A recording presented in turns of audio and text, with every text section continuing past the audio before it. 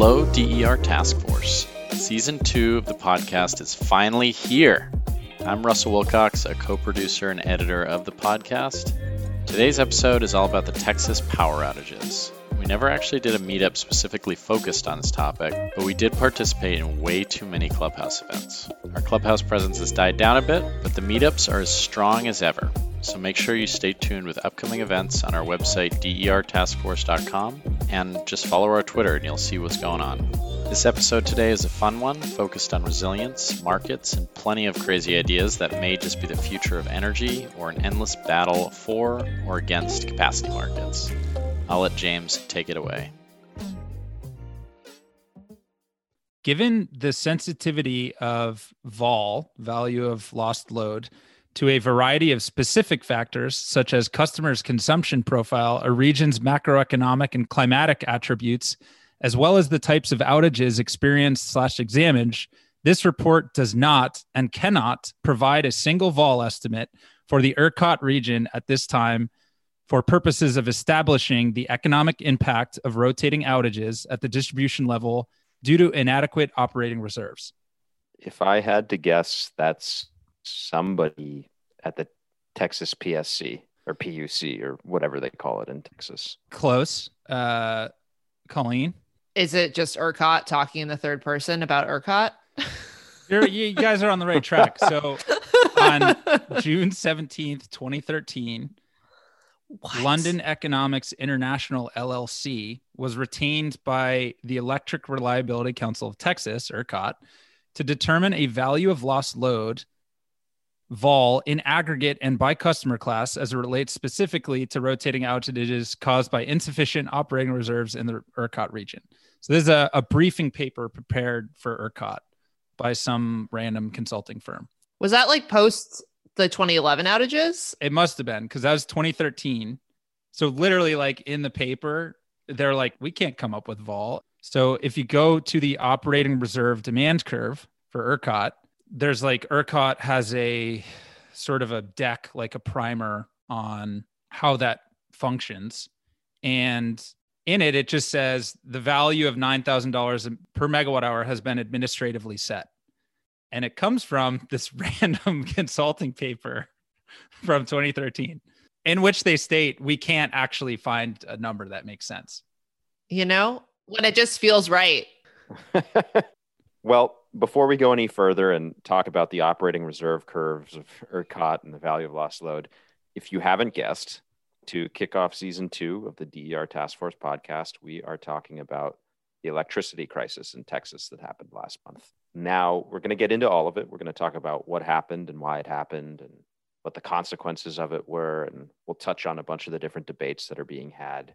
But I think we have an overarching view on this, because we're sort of trying to think about what we can learn from this, not just rehash the debates. And in talking about Texas, we came to the view that overall, what this represents is energy resilience is going to be extremely important moving forward, both in how our energy system is evolving and how climate change is impacting it. We're not taking it nearly seriously enough. So that's going to be the overarching theme of today's episode. And I think we'll attack that theme through all the different lenses and elements of the Texas discussion. Maybe as a starting point, let's talk quickly about James's quote. What the hell is the value of lost load? What is that? I'm going to try and reduce this. So if it's too simple, I apologize, but let's try and put it in English. If we don't have sufficient supply, operating reserves, as they're called, like we don't have enough power being generated, theoretically, it's the value of instituting blackouts, meaning the value, if I'm a business or a home or an industry and my power gets cut off, it's the value per unit of energy that is lost as a result because I don't have power. It sounds like this is sort of this like academic value of the social cost of a blackout. Is that kind of what we're saying with this idea? I mean, not even really social. Like they try and make it economic. And what's interesting about the paper is they use like a few different methodologies. One is revealed preference. So it's like customer expenditures on backup generators, stuff like that, as one methodology for determining it. Another is a stated choice. So it's a customer inferring from interviews a customer's willingness to pay. Macroeconomic, so you look at like GDP divided by electric consumption. And then case studies, looking at like actual times where there are outages and trying to determine the value lost as a result. So from the study, they produce a whole range of values using different methodologies. So where does 9,000 fit in that range? Right. So we're getting to the good stuff here. They do it by kind of customer segment. So residential, non-residential, commercial, industrial, small commercial, large commercial. And basically here they have for residential, $1,800, small C&I, $42,000, large C&I, $30,000 per megawatt hour.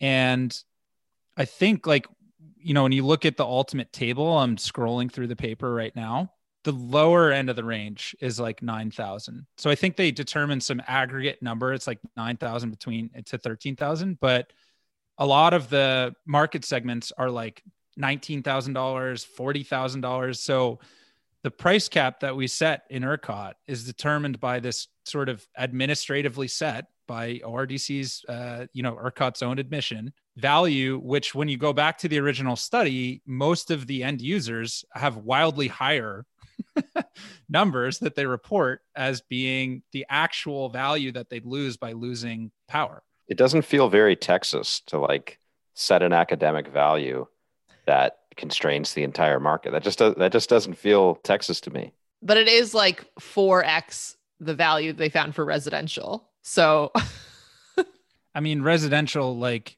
what if your heating goes off and like your grandma dies of the cold? Like what? And that happens, right? And it doesn't sound like they included like loss of life as part of their economic value, which is like a whole other debate in the economic sphere. So why is this important? Like what does value of lost load do or impact? Well, so here's where it gets kind of crazy. And this is literally, I've been slacking Ben Karen furiously because he's way smarter than all of us on this stuff. So I'm whatever, this is telephone and I'm probably butchering it. But it interestingly, like the way it works in the market is it considers the amount of capacity on the system. This is a quote from Ben. Operating to calculate the likelihood that an outage occurs and then multiplies by the vol to come up with the scarcity adder. So actually like stuffed into LBMP prices in Texas is this scarcity adder determined from the vol, meaning like it's almost, he calls it like almost like a shadow capacity payment. So when they look at the demand curves for new generation to be built, and then they look at the reserve margin, and then kind of the spread between where they want the reserve margin to be and then the operating margins of the power plant, the ERCOT deck calls it the missing money problem, because like not enough stuff is going to get built based on like the normal demand curves. So they use this scarcity adder through vol, as in like this will be load that goes offline or whatever, that, price responsive load. There's all these different categories of things that'll show up in lieu of a generator to like make sure that the reserve margin is adequate. So basically like factoring in what would shut off when prices go above a certain threshold. Right. Then like compensating that load for the value that it has will help avoid rolling outages if we did the math right. But that didn't happen. Did it? So I think no, it did not. You can look at the original study and say, this is like kind of weird. We just wound up with $9,000 a megawatt hour. And then you can also look at how much load like stayed online when prices were at that value and understand that there's something not working from a market perspective. Maybe your point that obviously this did not work is a good time to just quickly go over what did happen here. I'm sure most of the people listening pretty much know, but I think it might be useful to sort of just set a quick base of understanding here and throw out a few numbers that contextualize this. Do you want to do that? Talk about supply and demand here. So when supply meets demand, no. So basically what happened is in mid-February, I mean, really the whole US went into deep freeze based on, climate change changing some of the like Arctic winds. We're not going to go into the science of it, but point is, it got real cold in Texas. And what started happening where energy Twitter first started really freaking out was on like the 12th, 13th, 14th of February. Prices were rising. We were hitting that $9,000 cost cap. Everyone was like, we're going to have this huge winter peak, well forecasted above what we ever thought we'd see in Texas in the winter. And that was driven a lot by like a lot of electric heating with homes that don't have a lot of insulation, all these sort of things happening. And then a peak of about 69 gigawatts happened, which was, like 3 gigawatts higher than the previous winter peak. And then at, early morning on February 15th, they lost 40% of their supply. So about 34 gigawatts went offline.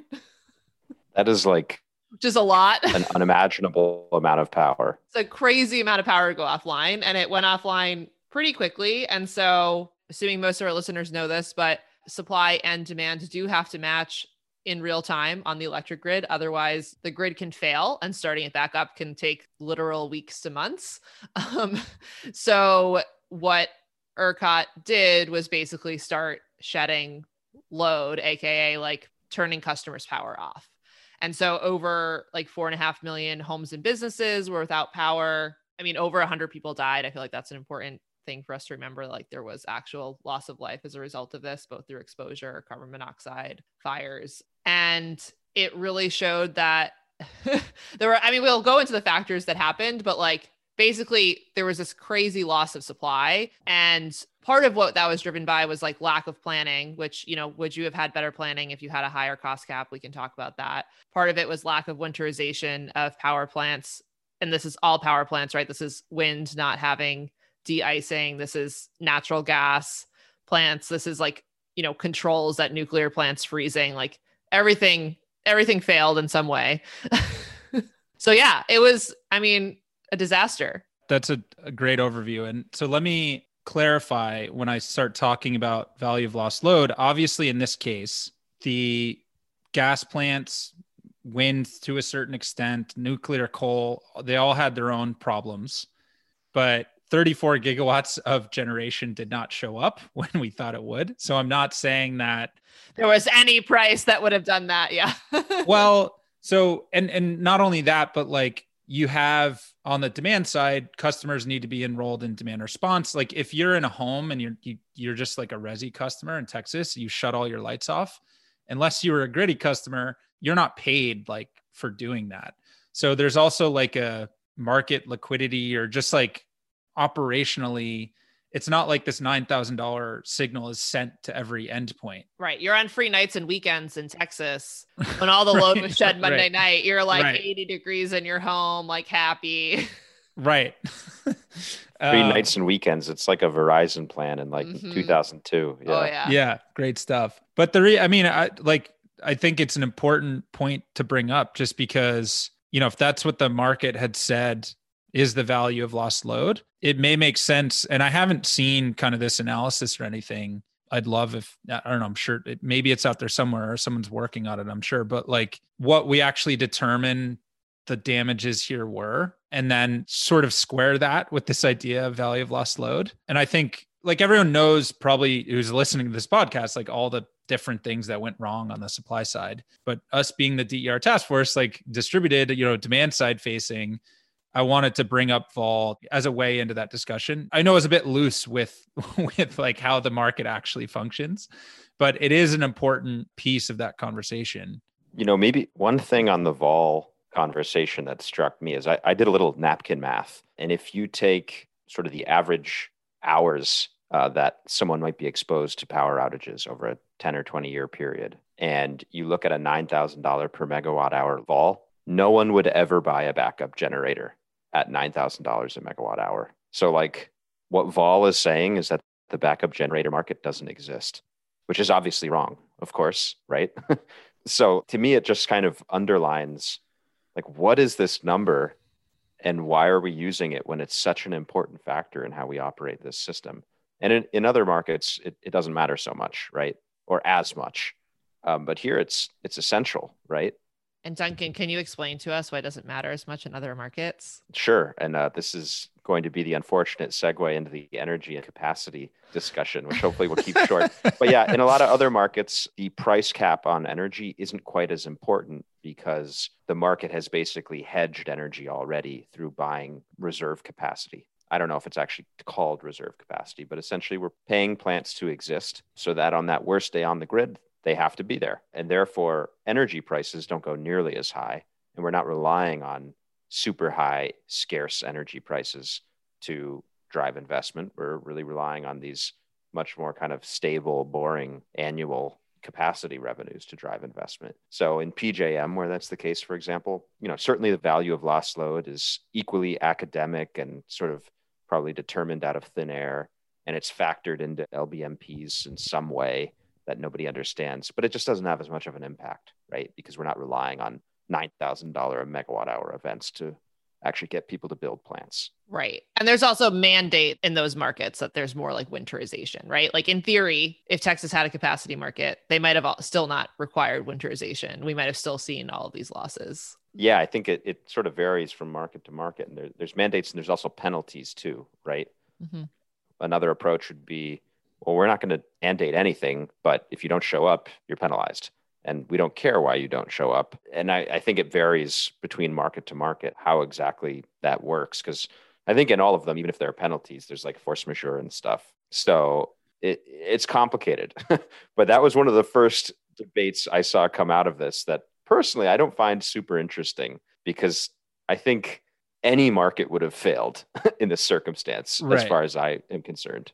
Right. I actually looked at the capacity market. I think it's PJM. Maybe it's the other like New York ISO and New England ISO as well. But to Duncan's point, I think basically if you don't show up in a capacity market, you get a big penalty. And explicitly, I think in PJM, they say not having firm gas contracts does not qualify as force majeure. So like it basically is a mandate that the reason that gas generators in Texas didn't show up was they didn't have firm gas. So there was a gas shortage as well. They went to other purposes and the power plants were working. They just couldn't get gas. So if that had been the case in PJM, they could not have claimed force majeure. Oh, okay. So in PJM, it would actually be, if you're a gas plant getting capacity revenues and you can't get gas, it's your fault. And you don't get a get out of jail free card. Right. Interesting. Or just that your reason for not getting gas can't be that you didn't sign a firm gas contract. Essentially is what it says.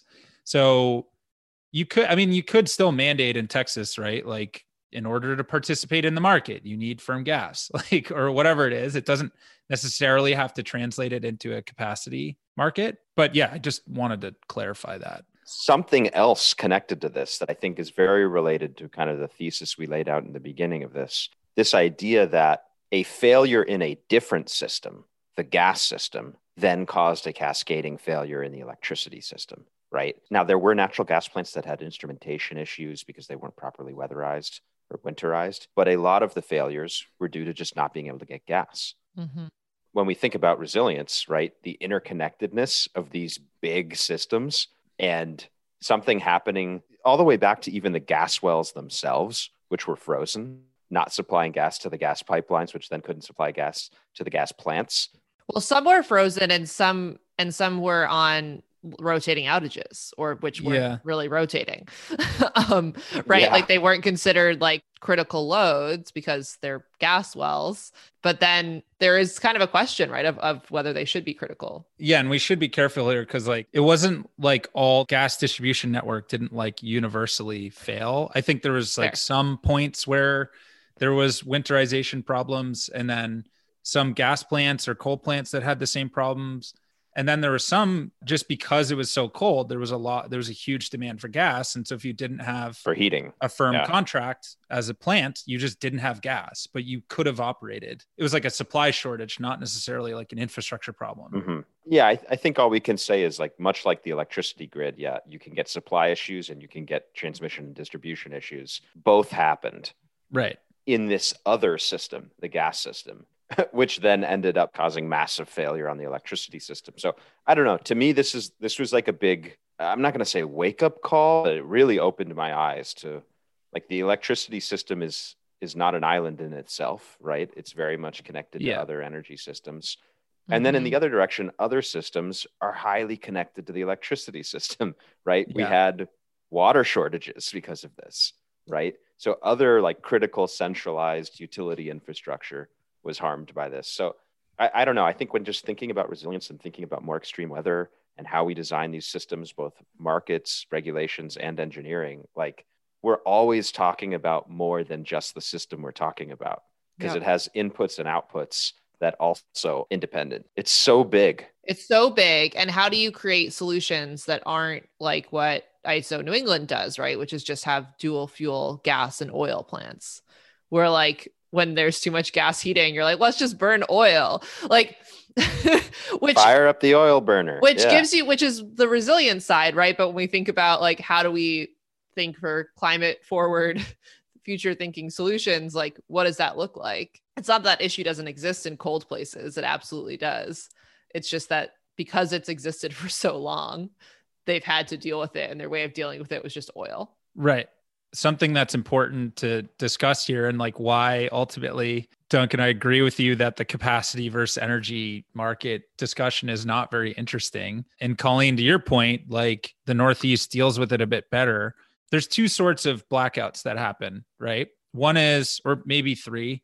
One is a supply shortage, like we saw in Texas. The grid was fine, but like there was no power to transmit. You also have the distribution or transmission grid going down, like wires being knocked out or whatever.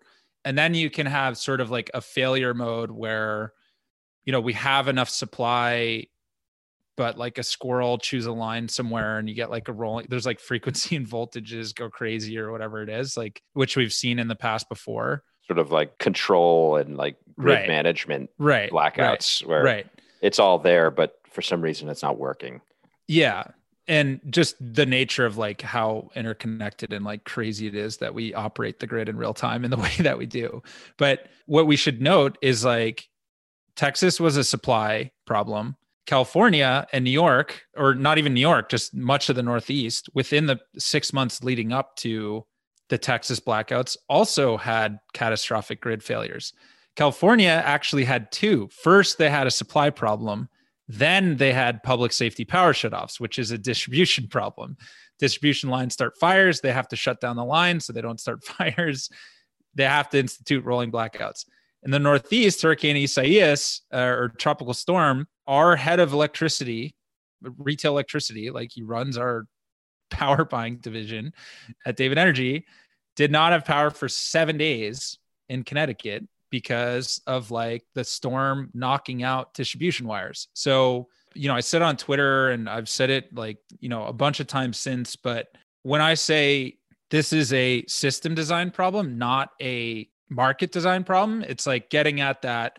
Well, New York, Connecticut, PJM, they're all capacity markets, but we see outages every year from windstorms. Colleen, to your point, like we're better at it, but not really. California is IRP, integrated resource planning, very centrally planned. They still had a supply shortage and they also have delivery problems. Texas is an energy only market, catastrophic grid failure. So like the framework of each of those three grids, different climate regions, different market structures, they all experience failures just based on like the way the grid is actually built, which is in this like centralized big power plant down to load, you know, transmission and distribution network, right? And so these problems are going to continue. And we can talk about winterization. We can talk about whatever the hell we want. We can talk about capacity markets, but there are going to be more failures across the country because of the way in which we built our grid, like full stop. What's the common thread between all of those, between those energy market, capacity market, T&D outage, supply shortage? What's the common thread between all those outages you listed? It's weather, right? It's like the thing we can't control. It's such a good point. And I think, right, it's like when I say we're better in the Northeast, specifically on cold things, where we're not better, although I wouldn't necessarily say worse because it's not like this power fares particularly well in the Southeast when there's hurricanes. But like I was right just listening to how, you know, the like ocean current, the Gulf Stream is like slowing down, which is going to just bring a lot more warm water to like our area and just bring a lot more hurricanes, right? So basically, we're going to see more of this here. California is going to see a lot more wildfires. They're probably going to see a lot more other things as well with heat waves, just generally. Texas is going to have to deal with like real hot summers and now potentially really cold winters and also hurricanes. Like everybody's just going to deal with all the weather problems all the time. And they're happening frequently enough that you can't just be like, well, once every 50 years, it's okay if we lose power for like a week. Well, Colleen, I'm so glad you brought this up because you've given me a golden opportunity to beat up on the concept of reserve margins. So I also, from Ben, he sent me an ERCOT study prepared by some other consulting group that no one's ever heard of, in which they determine the economically optimal reserve margin as being 11%, meaning like in our forecasts for how much demand there's going to be on a 3-year outlook or whatever we're looking at, we say, okay, we actually want a bit more supply than that in case there's some overage. And using these concepts like vol, they determine 11% is the most. And that actually renewables have like shifted our operating reserve margin down because they're not like necessarily operational, whatever. It's like a whole thing that they go into. In PJM, the way they've structured that market, the reserve margin right now is like 35%. And then in, California, same thing. When you're more centrally planned, you have like higher reserve margins, more available supply. But the thing is, if the hurricane comes, like who cares about a reserve margin? Like, or like if you didn't winterize your grid, like the reserve margin isn't necessarily the problem. If there's wildfires, the reserve margin doesn't matter. So like looking at some of these, we got to talk about Warren Buffett's proposal where he's like, I'm just going to build a bunch of gas, and you're going to give me $8 billion and, it's going to be our backup. But it's like Texas sees hurricanes too. So that's not a solution for some of the types of outages that we see. Mm-hmm. They just did, right? What was it? Hurricane Harvey? Yeah. People were out of power for days. So here's my counter proposal, Duncan. Warren Buffett should give his own subsidy $8 billion. We're not paying him. He should just, give it away for free to scale microgrids to build more natural gas backup generators. So, I mean, like, it just goes to show, like, the fact that is the proposal that came forward as like, here's how we make the grid more reliable, like more supply. It's just not necessarily true. So I'm going to be the DERS maximalist here and just be like, build more DERS. It's a big part of it. Yeah. I'm maybe not a maximalist, but I mean, definitely not either. I'm just mostly ignored, right? And like you think about across this entire situation, obviously, one, like distributed supply is a good thing because it both helps fix supply shortages and T&D failures, right? But also, if we think about other types of DERs like load control and AMI and all this stuff, like when emergencies happen, it helps you institute them way better. Like one thing we briefly touched on was like what a disaster the rolling blackout management was, right? Where in a lot of places they weren't really rolling at all, or folks would be out of power for like 10 hours. It would come on and then shut right off in like 30 minutes. Had no idea when they would be getting some of their centrally rationed power. Like they're in the bread line and it just like was moving randomly and then stopping, right? But if you actually had lots of networked controllable loads, if we actually use smart meters to their full capabilities, we could have done this in a way better way. So that's another part of the DERS conversation here too, which is about resilience, right? When things fail, what do you do? And the worst way to deal with it is like shutting off huge sections of the grid with like manual levers and a guy in a pull truck, right? Like it's just right. And how are we still here? Like how is that how we do things? And it gets this idea that like when we think about increasing resilience, we're very reactionary, right? Like it's okay. In California, there were like wildfires. And so we're like, okay, public safety power shutoffs, just turn those wires off. Like that's the solution to that one. All right, next problem, like Texas. Okay. It's like we didn't have enough supply. And so let's just like build winterized natural gas plants with like a firm gas contract. Okay, check. Like Northeast, like I don't know.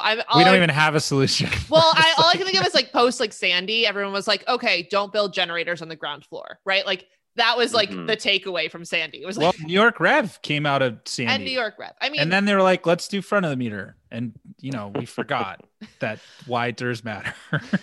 right. And so first of all, right, none of these solutions are involving DERs directly, which they should be. But then also they're very siloed and very like, here's a problem, how do I solve it? Rather than saying what I think we, already sort of talked about, so I won't rehash it, but like there are lots of different problems happening that are all kind of getting worse. And like you can't just take the one that you weren't expecting and be like, how do I fix this problem in like the one way that will fix it? It's like this need to think holistically about resilience is super key. And I think that's where DERs can help fit in, because they have so much flexibility to be supply. Like if you lose one big plant, like that plant's gone. But if you have a ton of small plants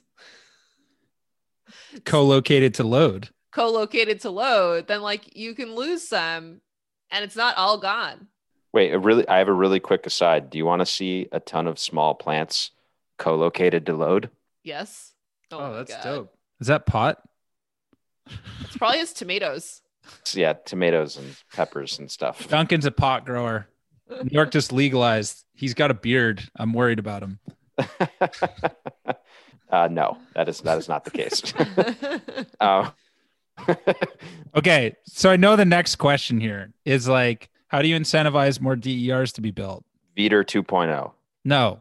I don't know. How else? Okay, I'm going to have some fun with this one. The very idea of like FERC 22, Veeder compensating DERs with wholesale market mechanisms is a construct framed from our fascist overlords. I'm messing around. It's like basically it's looking at, it's trying to treat a DER like a wholesale power plant, which it's not, right? It's like you say, Duncan, it's behind the customer meter is what makes it interesting.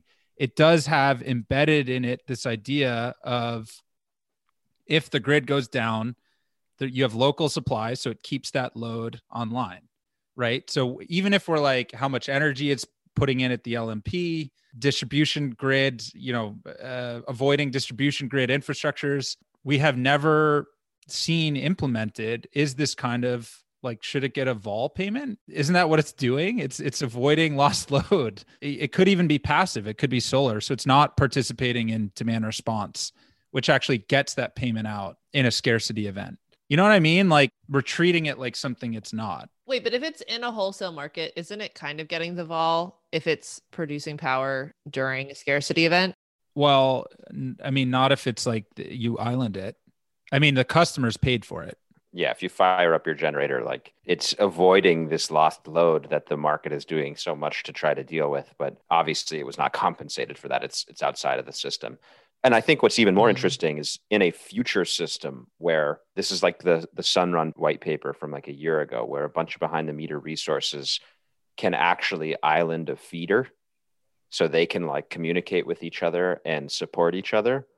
In that scenario, they also wouldn't be getting anything from the markets, even though they're powering the grid, just a small chunk of it. So hold on. If they're on the feeder, just because they're too localized, they like can't export beyond that. And so they don't get payments in the wholesale market during that time. Yeah. So the idea, right, is like Sunrun had this question of like, how do you use behind the meter resources to support more than just that house or more than just that building? And basically the way you do it is you look at a big chunk of buildings, you island all of them together, you open the switch at the feeder level, and then you have all these solar inverters talking to each other and figuring it out, right? But those resources wouldn't be getting paid at that time. They're not like settling with the ISO for like islanding this feeder. So I think James's question is, should they be? Yeah, like they're powering the grid, just not all of it. Right. I mean, I think this is what we've talked about before with like, just not all of it. And then the question is like, we've talked about this before with like when you have a sort of community microgrid, which that's basically what they are, right? It's like a microgrid that's feeding multiple customers on a feeder. How do you do payments when you're off grid? Because if the grid were running, they in theory could be getting those payments, right? If the whole grid were up, and we're saying when the grid goes down, there's a difference because it sort of switches into microgrid mode. And then it's like not part of the wholesale market, even though it's functionally providing even more value than it does when the whole grid is up. because in addition to powering that area, it's like providing a really key resource. Mm-hmm. And so isn't that just then like an accounting issue? Like, I'm trying to think of what the legality of it is, but like, is there any reason they shouldn't be getting that load eventually if they're like selling, quote unquote, to other customers? I really have no idea. I think it's like a question we haven't even begun to contemplate. That's my point. Here's another crazy one, which it gets at the point of what I'm talking about, which is establishing a market-driven price for lost load, which is not the case when ERCOT just says it's $9,000. If you were to, and this is a bad idea, by the way, and I'm aware, I'm just having fun again. So when you look at a capacity market construct, if you're a generator and you don't show up, you get penalized, right?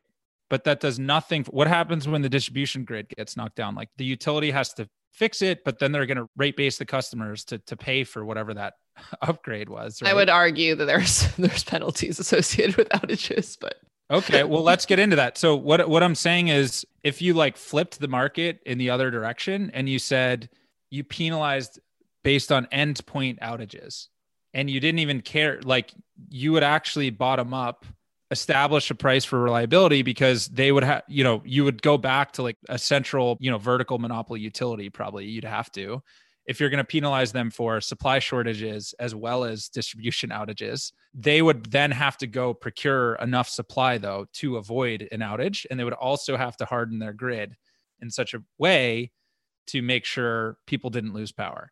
I know that's a bad idea, but I'm saying like that would be technically like a market design that values resilience for, making sure the power doesn't go out. Like you have to guarantee, say, 99.5% uptime. And if you're go below that, you the regulators like penalize you. I don't think that's actually that wild, right? Like this is in line with kind of this like future of performance-based regulation for utilities that a lot of folks are talking about. I'm not sure if this specifically is like in those frameworks, but like, yeah, it's performance based, right? And I think it's interesting. I think it's super interesting. I think like there are penalties that can be levied against utilities more for if they think there's something beyond like the force majeure, right? Like storms will happen and like things will happen, but like if they responded adequately or not. You gonna make me bring up California? I'm not saying it's always done. I'm saying it's discussed. It's a thing that happens. But what I think is really difficult is when you're paying for hardening, that hardening is required because of things outside of just the utility control. So like who should be paying for that, right? And like what is, like you say 99.5, but like a lot of utilities actually do have quite high reliability for the majority of their customers. It's just like it feels very bad when you lose power. Right? So even if you only lose power like once a year for a couple hours, like people really hate that. It's like the averages issue too, right? With like SAIDI and SAIFI and all this stuff. Like those are aggregate numbers. So like 98% of customers could have never lost power this year, and 2% of them could have been missing it for 3 weeks. Yeah. My neighborhood in Jersey, when I lived there, like I lost power like 4 to 5 times a year. For like on a hot day, it would just like go off for a little while. Like during Sandy, it went off for a long time. And we were like always one of the last neighborhoods to get power back. I mean, this gets back to James's whole original point, which is like value of lost load's different for everybody, but also frequency and duration of outages is different for everybody. You sort of like can't look at the distribution network as one thing. Yeah. So here's the point ultimately. And like Jed Trott does a really good job of talking about this. And I mean, technically you should be able to sign like an SLA with your utility, like a service level agreement, saying I need uptime 99.9% of the time. It's I'm sure that's the case with like data centers, or usually they build like 2 actual feeders into their whatever. But if I'm a residential customer, I mean, what if I'm working from home and I'm a small business and I am in the middle of a deal I'm going to close for, $1 million and my power goes out. I have no recourse. So like what I mean by creating a market for reliability, there was some mandate around reliability. Endpoint users could sue the utility for the value of their lost load, right? Like, so that's how you actually determine, you can't have like ERCOT hiring a consultant saying, oh, here's this wide range of possibilities. The value, let's just pick $9,000, whether it's ERCOT or the Northeast or California or whatever the actual market construct is. That's what I talk about when I mean like it's a system design problem, because they're all sort of obey the same common themes. So to your earlier point though, Colleen, you said who pays for it. Right now, it's just the user. They pay for their resilience and then they pay for the grid. So it's just like an added cost on top of them that the system does not factor. So what you're essentially saying though, if I like think about this, is that if people had different like reliability metrics with the utility, would I as a utility then like start shutting off? Now let's say I have like smart meters in control. Am I like shutting off the customers who don't pay me higher amounts in order to like shed load? Like, is that how I decide how to shed load? I'm like, well, this, I have this SLA with this small business owner, but like not with, this other small business down the street because they don't want to pay me as much. And so like, I'm just going to shut their load off when I have to curtail people. I mean, technically, if you wanted a market price for reliability, yeah, right? Like, yeah, no, I know rolling outages should have, if you're talking about economically optimal, as ERCOT does, you should have done the rolling outages where they would have done the least economic damage or social damage or whatever it may be. Well, economic versus social is the question, right? Because basically what happened in ERCOT, the reason there weren't really like rolling quote unquote outages is that they had such crazy power loss. And then they had like the communities with hospitals and stuff. And those ones got power and they like didn't have enough load to rotate. Yeah, they were down to like priority 1. There was no like, yeah, we have priorities 6 through 2 up and we'll rotate those. They were like at the last level. But that's kind of like a switching gear and controls problem too, right? And how much we want to invest in the grid there. Because what I heard from friends in Houston is like, yeah, it's crazy. A lot of stuff in downtown is just like on like empty office buildings because it's on the same feeder as the hospital. You know what I mean? So like our resolution in determining it is not very high. And that's not a technological constraint. It's like an investment and sort of desire, like us wanting to have that degree of resolution. Like we could technically, it's like a planning for priority 1 only. Right. It's just not how we think about things. We're just like, oh, it's an outage, So I just do that to kind of stir the pot. Like I know some people are like, this kid's a moron. Like this is a terrible idea.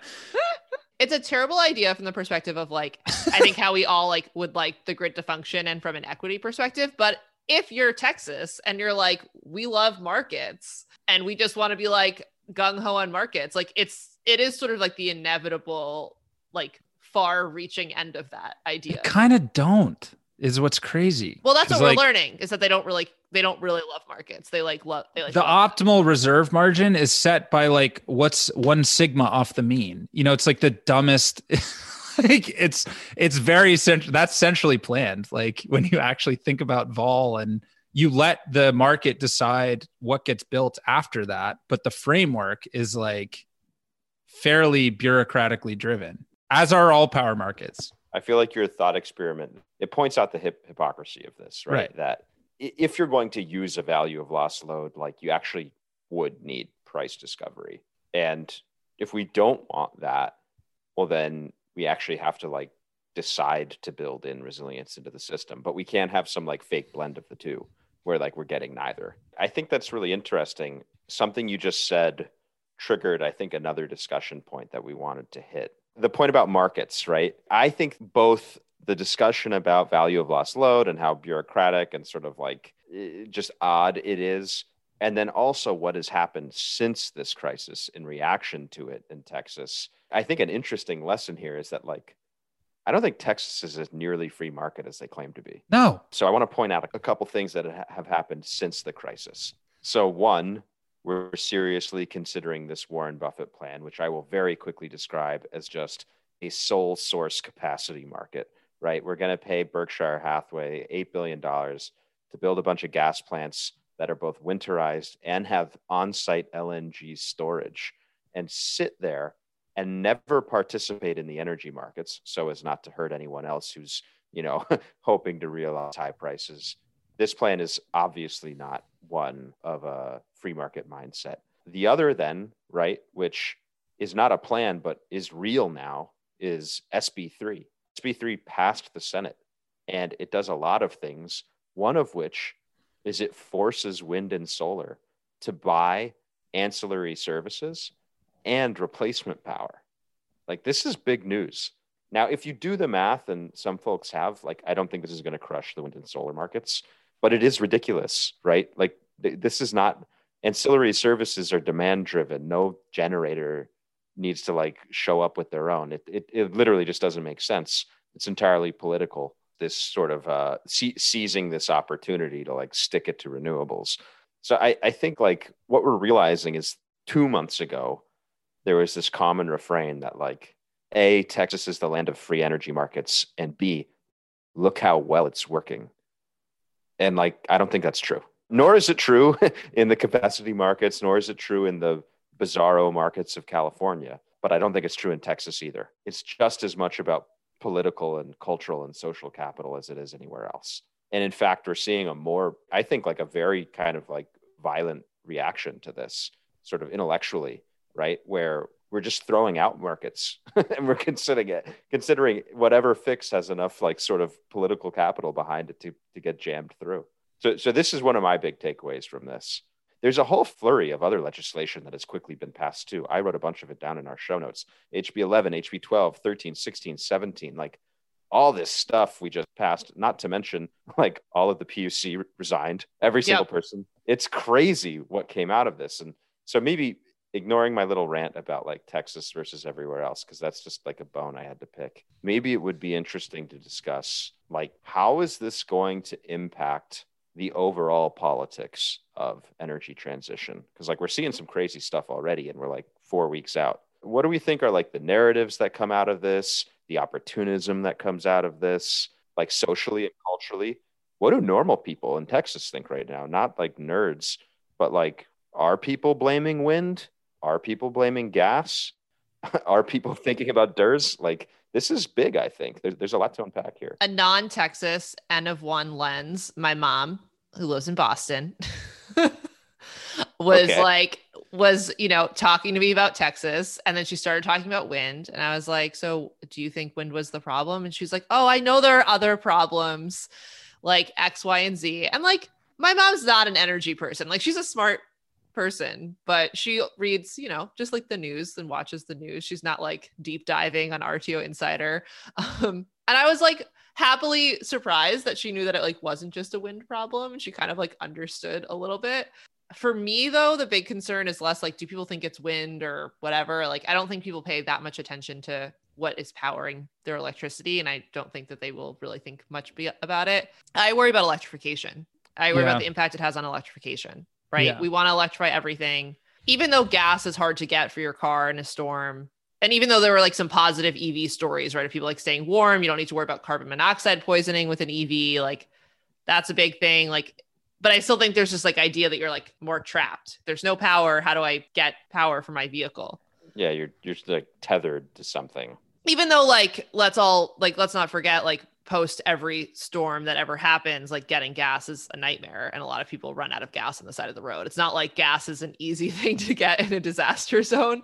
Or similarly, the point that's always brought up with heat is like, right. Yeah, you can have a gas furnace, but that doesn't mean the controls, ignition and blower on it are working without power. But are you going to get a backup generator and keep your gas heat and then be able to heat your home fully? Because you don't need a lot of power for it. Versus like, can you run your electric heat on a generator? It's probably hard to. Yeah, probably hard to. No, I think this is a really important discussion, and it's a hard one, and it's also not just a technical one. Like, I guess this is really what I'm concerned with. We can have the discussion of like, yeah, well, if you have gas heat, your blower only needs, Yeah, if you insulate your home and you get a cold climate heat pump and you do X, Y, and Z, like you can make it happen. But like, try explaining that to a homeowner. But like, what do people think? Just like, what do normal people think? And I think they're probably like, shit, like I'm losing power all the time. And you want me to like make my car run on power and my heat run on power and my cooking run on power and my hot water run on power. We have to actually convince people this is a good idea. Can I flip the narrative around? Do it. So I agree, calling it a concern. Today, I'm not concerned because I think there aren't a lot of people who know what electrification really is. So like it's a very minority population. Like the average person isn't like, wait, but when I like change my heat to heat pumps, like, and are following that.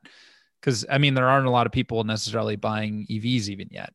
So I'm not worried about like the political narrative around it. I am worried about, say, like the individual buyers.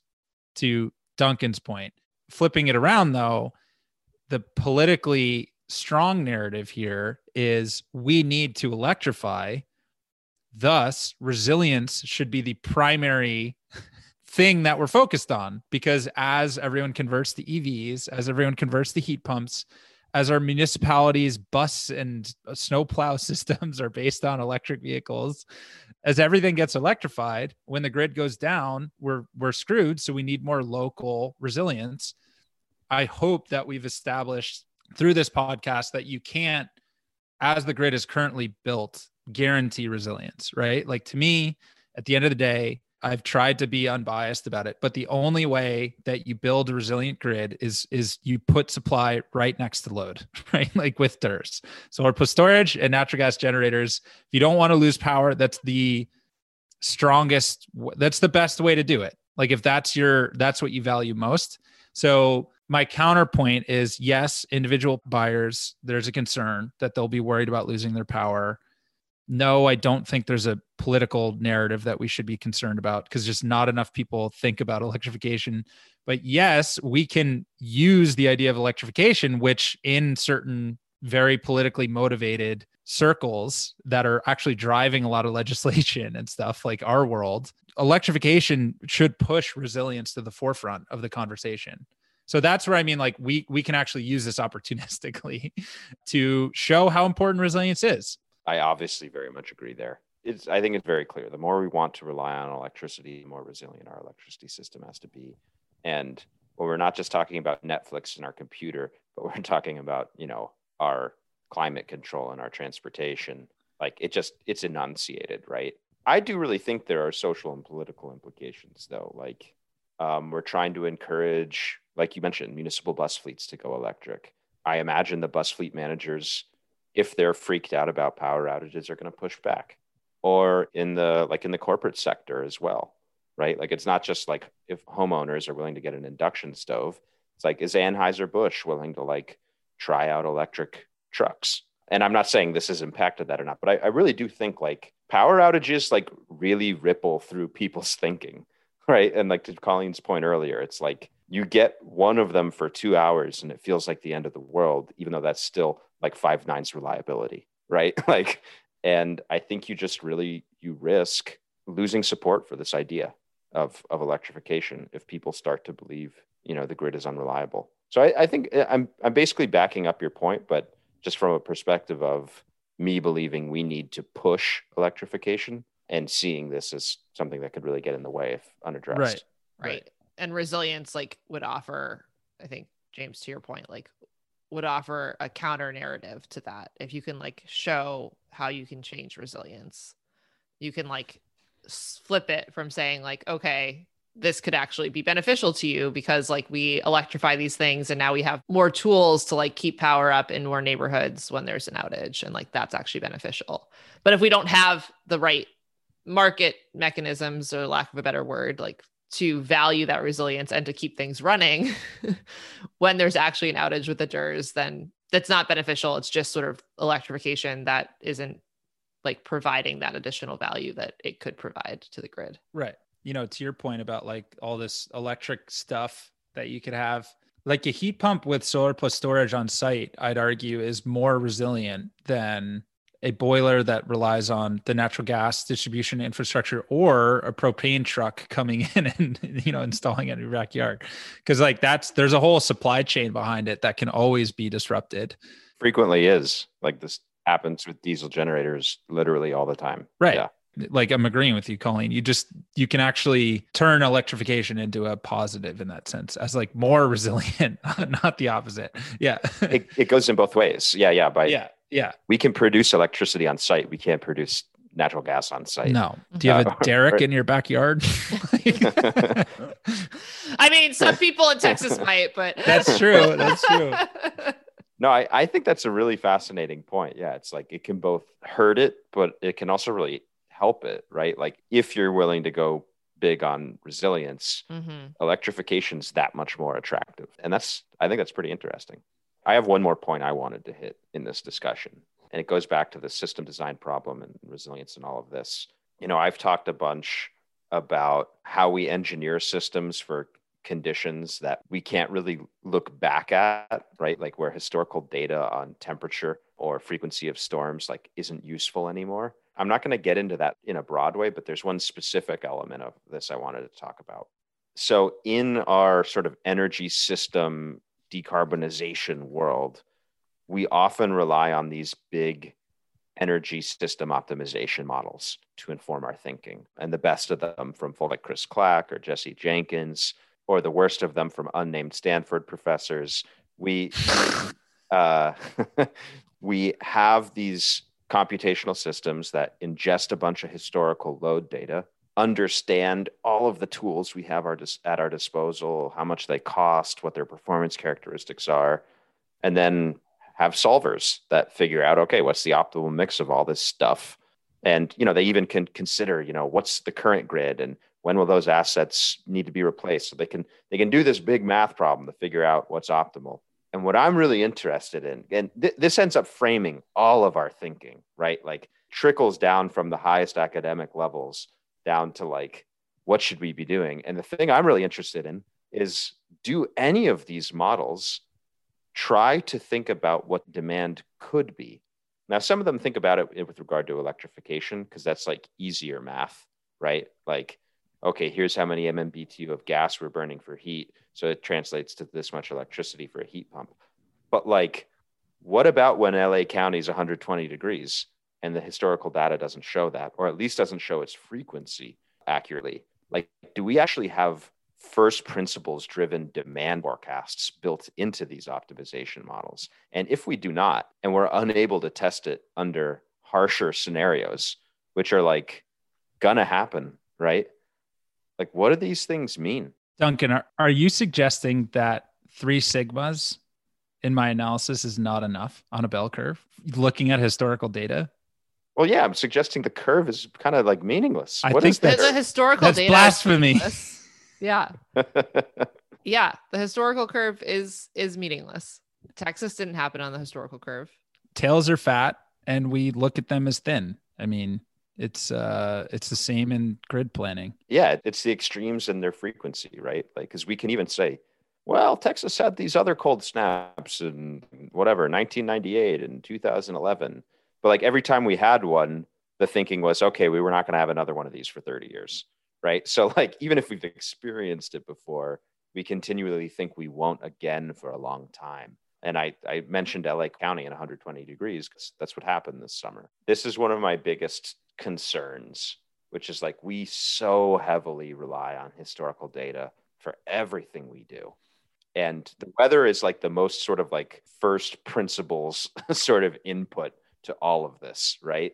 And like, how are we going to deal with this? And climate models have such wide bands of uncertainty that like, it's also just really overwhelming and like unclear how you would use forecasted changes rather than historical data in any way that would give you any sort of certainty other than being like, this feels like a good number, sort of like the way we got our vol. Like, yeah, just throwing arbitrary.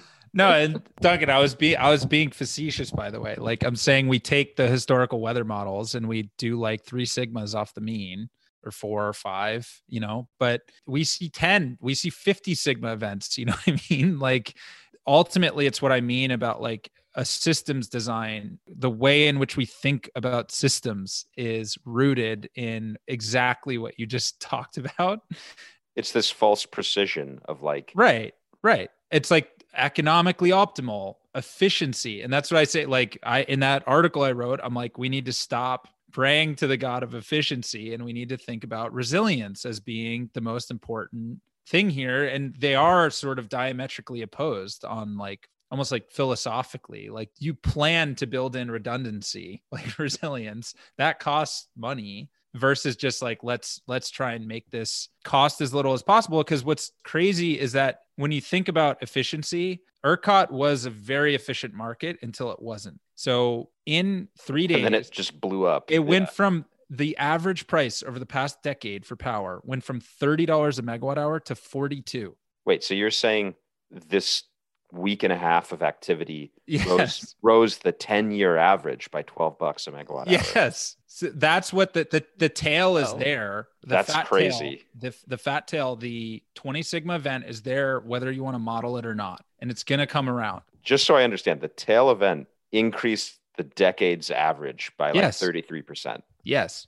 I think there was some other crazy stats. And this is partially because regulators decide to force the $9,000 per megawatt hour after a certain number of hours is supposed to drop to 2,000. They decided to waive that in the middle of the crisis to make sure as much load was responding and supply as well. So there's some other crazy stats. Like I may be slightly off, but the order of magnitude is $10. And something like generators were paid out more in like that week or that, of 2021 than they were in like the 3 years preceding or something, it's some crazy, like it was really astronomical, like what that event actually did. And so the question that I really have for us, like for the political aspects to this is like, can we as like a collective say, we're going to plan for the worst events? We're going to do our models based on 2011 in Texas, 2021, all the other poor events prior to that. Like, can we frame it from that perspective? We're like, we really don't want that to happen again. So we're going to spend extra money to make sure it doesn't. I don't know if we can. I think people are just going to buy DERs like when they're tired of it. Like I really do. Like each time the power goes out is another convert. You know what I mean? Like people are like, well, screw this. This is the 5th time I'm buying a generator. Each time the power goes out, another 20-year asset gets purchased and installed. Right. Just like chips away at the system. Mhm. I mean, Right. I feel like that's a good thing, but I also like don't like the idea of the system. It's so complicated, but yeah, no, I agree with you. It's like these like diametrically opposed philosophies of efficiency versus resilience. I think what's really interesting about it is like where we are grappling with that same exact question is more so on like globalism right now, right? Like American society, especially post-COVID, but before it too. Like, I mean, this is, you could argue, like sort of the biggest driver of our politics right now. But it's the same question, right? About like maximizing efficiency through like specialization versus building for resiliency. I don't know if socially we're going to be able to ponder this from an energy perspective or not. I'd hope so, because I think it's a really worthwhile topic. But there is clearly an appetite to think about this socially, maybe just in a different, more about manufacturing and goods.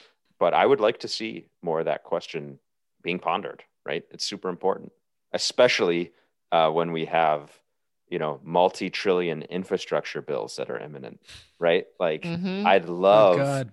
if we started thinking about this now, because like the next decade's going to have a lot of spending. And it's going to lock in a lot of assets. Yes. Yeah. Yeah. Like And a lot our of future designs. is going to, I mean, and this is like the crazy thing about like, I think trying to build for climate, like the speed at which you have to build means like you're going to live with your decisions, right? Like whatever we build, we're going to, it's just like what we built in the New Deal era is like the Rural Electrification Act is like what we live with now. Like the Tennessee Valley Yeah. Authority is what we live with now, right? We're going to do that again. And like, I hope we're thinking about this stuff the right way.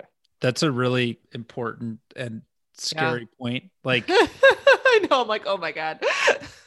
I think the positive there is like, at least they're talking about like direct incentive payments for batteries and stuff like that. But your point on COVID and, a lot of what we're seeing is just most of these institutions were built in like the 30s and 40s. And we haven't really, whether it's like the highway system as well, like building supply chains abroad, or like all these questions are kind of coming to a head at the same time across a lot of different systems that we've built, over the past 50 years. So I like to think that the grid as an institution, when I talk about how wholesale, whether it's a capacity market or energy only market, like they all kind of emerged out of how we decided the technology we had in our hands, starting, say, with the Rural Electrification Act. We now have fundamentally different technology. So like we have the opportunity to build institutions that look very different.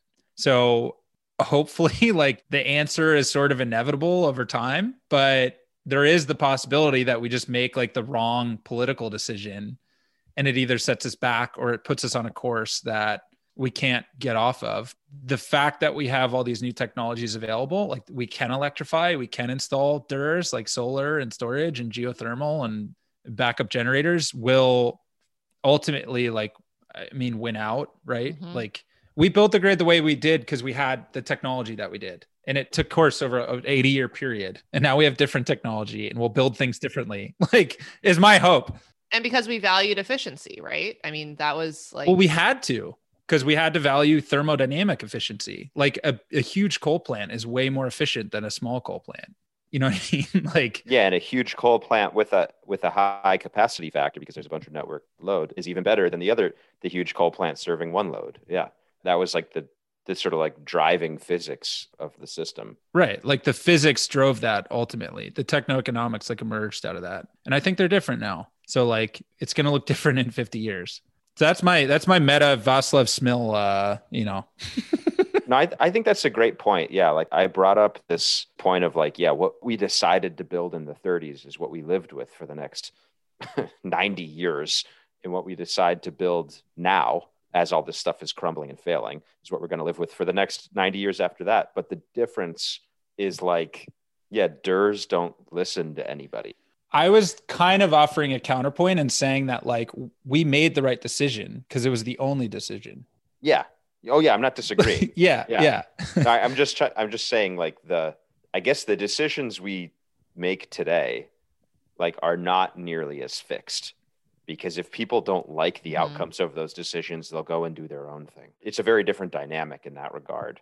But I do think it leads one to believe the decisions are just as important as ever, because personally, like what I don't want is like the big grid to be like burdened by like bizarre political decisions of the 2020s, and then therefore its performance and outcomes being poor, but then like the lucky few having their own grids, right? Like that's just, I don't know. That to me is like Blade Runner. That's like some weird, like dark future we don't want. Yeah, no, we don't. But let's imagine we paid Warren Buffett $8 billion. You know what that does? That accelerates grid defection. Yes, exactly. Yeah. That's kind of what I'm saying, right? Like, which is why we shouldn't pay Warren Buffett $8 billion. Yeah, right. Yeah, we should. Yeah. Step one, don't do that. Right.